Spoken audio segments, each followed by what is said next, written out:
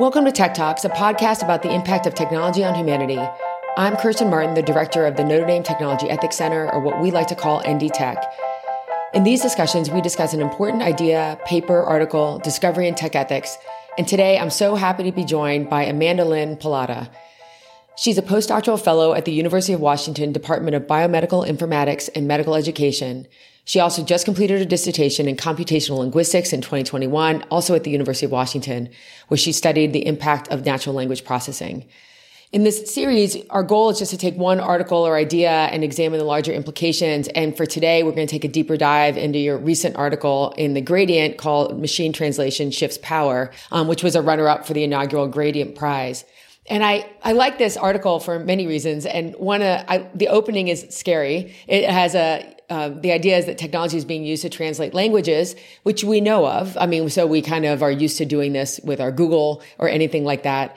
But you provide a frightening example from DHS where extreme vetting will also include using Google Translate to facilitate DHS being able to read social media posts, and then being used at the border. I thought maybe you could talk briefly about that example that you opened with, but also what I liked about this is that you put it into the historical context of how the practice of translation has long been shaped by power asymmetries, like that it's been a tool in many ways. And so I think the more that we automate this, the more we forget that it's been a tool or a tactic that's been used. So if you could say a little bit about the opening and then some of the history. Sure. So I'll also mention something kind of funny about that example is that the extreme vetting that happens at the US border, I don't actually know if it's still happening, but where foreigners who wanted to gain entry into the US, either for travel or for work or whatever, they were also vetting social media posts in English. And there was a British national who was denied entry because he had tweeted something about wanting to tear up or destroy the US.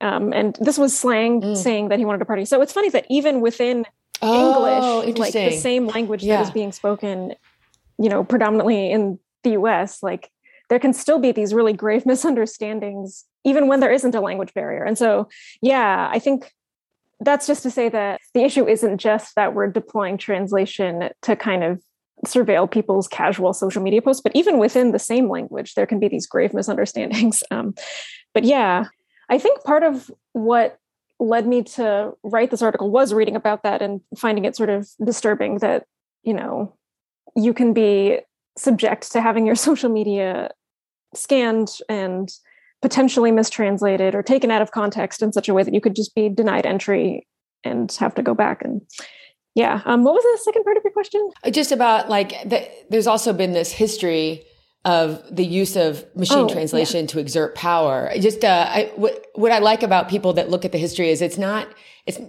really the technology being used, or there's problems with the technology that we're using with machine translation, but this use of translation to exert power has existed for forever, as long as we've been translating. Yeah. So I was interested in looking at when the first kind of machine translation efforts in the US were being undertaken, and a lot of it was to kind of be able to translate Russian military research for sort of kind of gaining intel about during the Cold War, what Russian scientists were working on.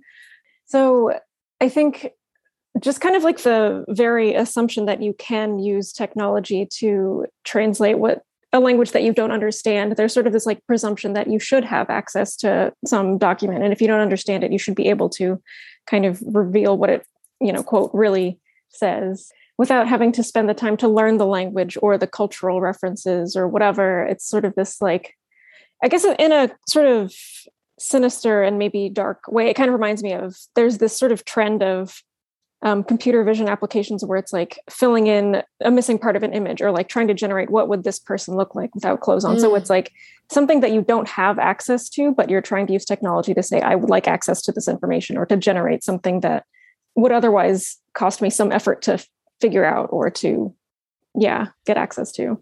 Oh, interesting. Right. So this is, in some ways, you're saying that, if I understand correctly, that we could take the time to actually get to know the language and do it in a more thoughtful way. And then this is, in some ways, like filling in the gaps of an image. It's somewhat using machine translation to fill in the gaps of a language, which is also a culture. Yeah.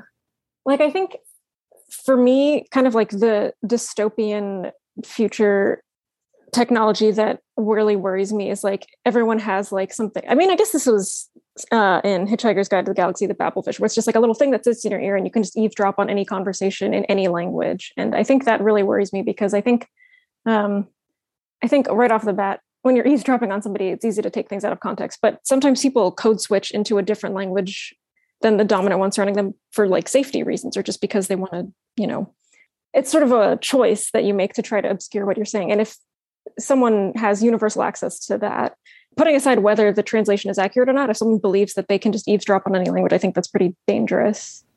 Interesting, because you note that I think in the past that machine translation is, you say, exerted power over subordinate groups, those that don't necessarily control the technology but are the subject of it.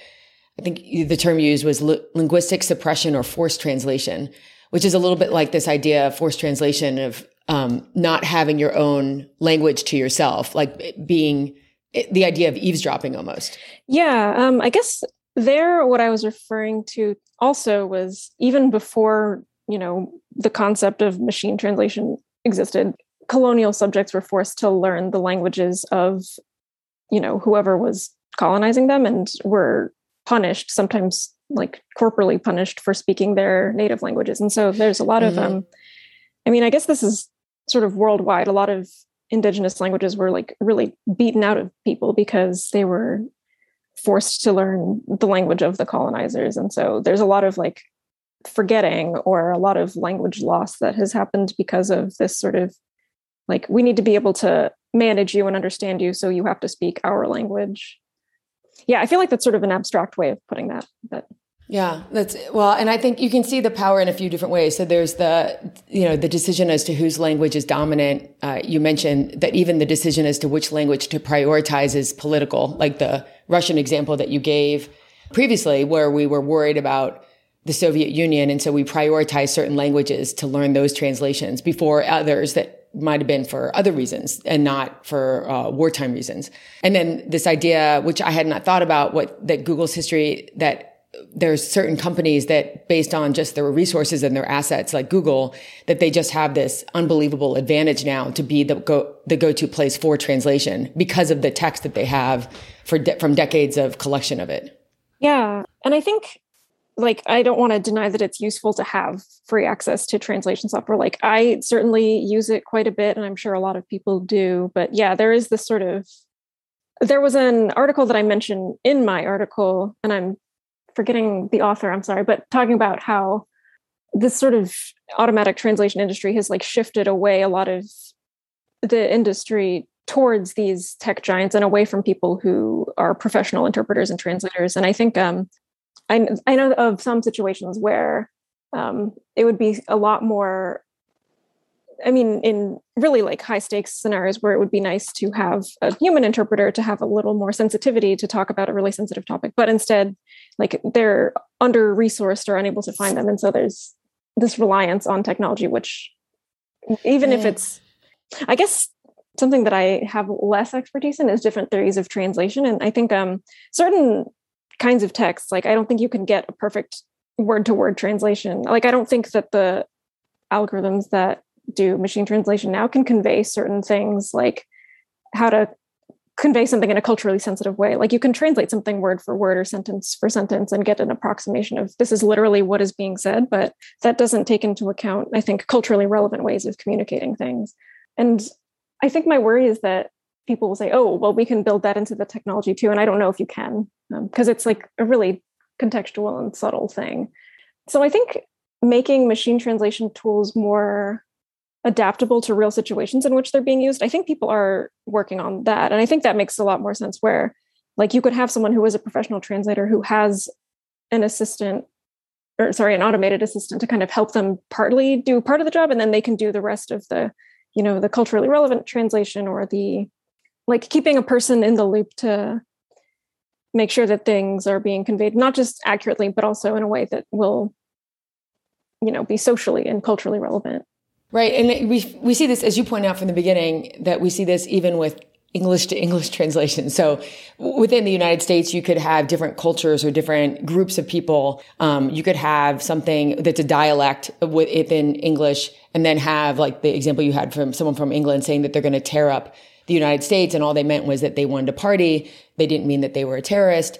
And this idea can happen with content moderation and along those lines. And you could see how it could be even worse with actual translation from a foreign language, where if we're having trouble English to English translation, that we might have trouble with French to English, but then even more so like a smaller language, which has a smaller footprint, so fewer people that speak it. And so this, you're saying that this problem, we face this all over the place, and we see it even more so in this area of machine translation of foreign languages, which makes sense. I mean, since we're having trouble with English, you would imagine that we're going to have trouble with other languages as well. Yeah, I think there's also, this kind of reminds me of like a sort of concept from like literary critique of like paranoid reading. Like I think a lot of these really high stakes scenarios are because the person consuming the translation is a paranoid reader. Like they want to find something.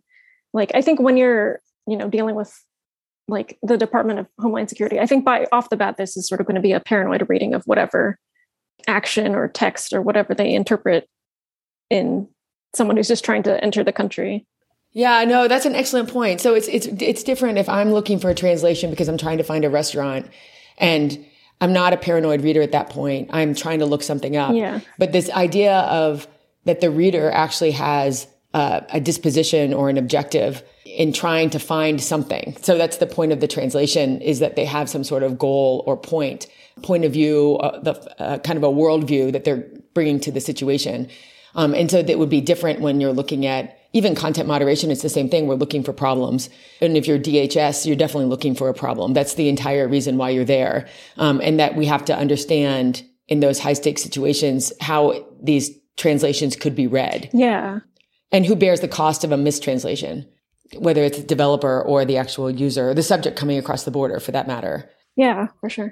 What I liked about, which I didn't understand previous to this, and this is because I'm not a linguistic, so I wouldn't know this, but it was interesting to read about the history as to how translation and machine translation in general is about politics and power, the language that's being chosen, which ones are being prioritized, how it's used to subordinate different groups, how the different ideas of like the different people that are even able to translate. So whether you have like unique knowledge or if you're Google and you just have more text, that these are all issues of power that they've always been going on. And so now we have this situation with machine translation.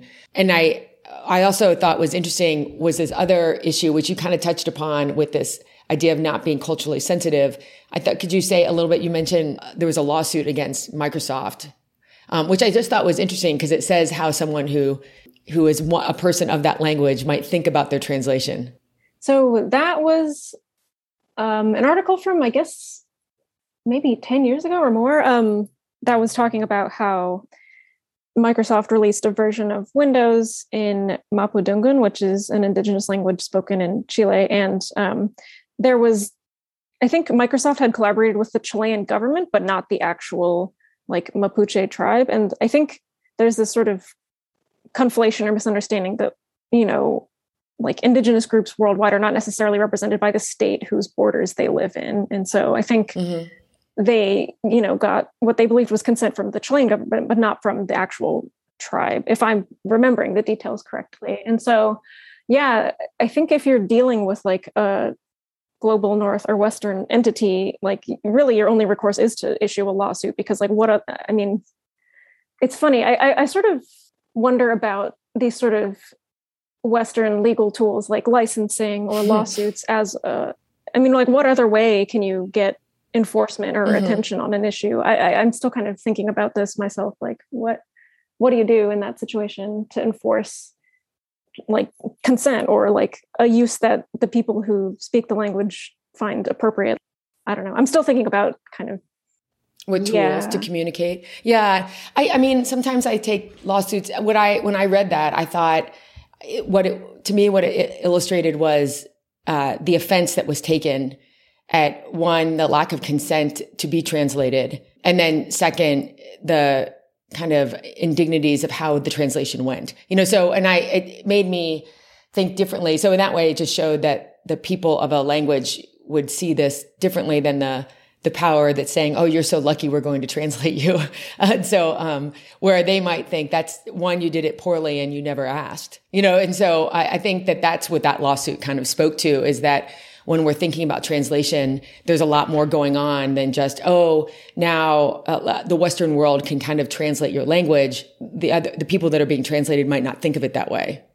Yeah. I mean, I guess another thing I wonder about too is like, who does speak for a language? Like I could imagine that, for languages that don't have a lot of speakers, I guess like different languages have different kind of governing bodies and not all of them do have this. But yeah, even for languages with like hundreds of thousands of speakers, like I sort of wonder, there's probably not even consensus among them, what to do with the language or how to document or not document it or whatever. Yeah, I think that too is something I wonder about. Like, I think there's within different cultures and linguistic communities, there's probably also different ways of having consensus of like, yeah, how do we want to communicate our language and share it or not share it? I'm hoping to spend some more time also like theorizing, like what is a language to the people who speak it, and like who gets to kind of set the terms of when a language gets to be used or.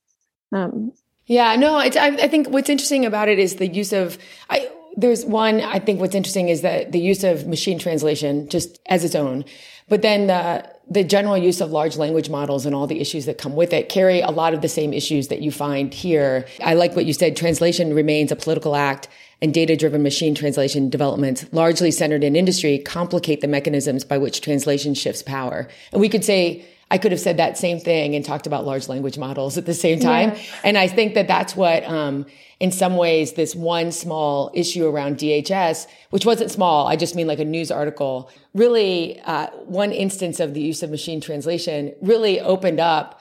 And there was a lot more going on. At one point you mentioned that we're trying to like uncover what's made obscure. And you were talking about something else, but I just thought in general, what your article did was try to uncover what was obscured by just this idea of a machine translation tool, was that there's a lot more going on with power and politics. And in fact, those things going on with power and politics have actually been going on for decades in this space. For sure. And this is just the latest manifestation of that. Yeah. Yeah. In some ways, I almost felt like when I was writing this article, I sort of struggled with like, what am I saying that's new here? Like, this is the same thing for almost every technology. Yeah. But yeah. But I think the people in the technology don't realize that, right? Like, so the people that are developing it all the time don't know that history. And so that we face this a lot. And so that's why it's helpful, I think, to say we've actually done this before. And this is what we have to watch out for. We have to be thoughtful about these issues because translation is not some sort of neutral act. Right. It's incredibly political and it's shifting power all the time, which I just think is a good reminder when we're talking about like a quick search of your social media, which happens to be, even in English, was a problem. Yeah.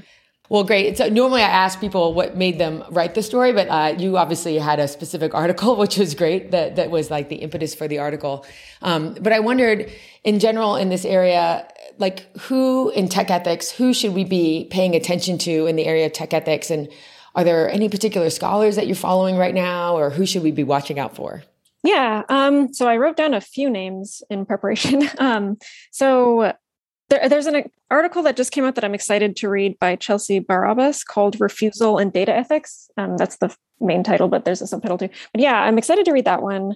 I guess on this is like less ethics specific, but more kind of like around theorizing data and the current kind of big data moment. So there's a short-ish article by Ranjit Singh called something about the decolonial turn. Let me see if I can find it. Oh, the decolonial turn is on the road to contingency. That's sort of like rethinking this thesis around data colonialism. And then the last one I'll say that I've been recommending to a lot of people lately is a talk by Danielle Carr that's on YouTube called But Is It Labor? And this is also sort of talking through like different ways of thinking about data. Like I think there's a lot of people trying to theorize like what is data that, especially in this moment where like everything is digital and we're just sort of constantly by merely existing, just generating streams of data that could be worth something to somebody, like theorizing like, are we doing labor when we do that? Or like, do we own this data? And in what sense do we own it? So yeah, this is something that I've been thinking about a lot lately and trying to understand a little bit more of and trying to re-theorize. I think I've changed a lot of my thinking around, data broadly construed in the last year. Yeah, that's interesting. I have a friend of mine, Taewon Kim, who wrote about, and this is within a business school, but his argument was a little bit about users actually need to be thought of as actually investors. And so as in they're investing, they're in some ways more invested in the company than anybody else because they've given their data over. And now it's being used in this way, similar to like capital by stockholders and so he makes almost an argument that you should be obligated to them in the same way that you feel obligated as a firm, as a company to other people, and I think it's useful to stop thinking of people as just users. And so labor or investors are ways of making them seem thicker than mere users that just drop off their data and leave, because that's not what they're doing. And so I think that's a great point, that we need to start theorizing about people and also their data in different ways. Because the way that we do it now is fairly abstract, both the person and the data. So that's a great point. Well, gosh, those are great recommendations. I really appreciate you taking the time. And I know you have a lot more to write in this area, so I look forward to seeing even more in the future. And so I'm sure we'll have you back with your next article or something along those lines. So with that, thank you very much. I really appreciate it. Cool. Thank you so much for having me. Tech Talks is a production of the Notre Dame Technology Ethics Center. For more, visit techethics.nd.edu.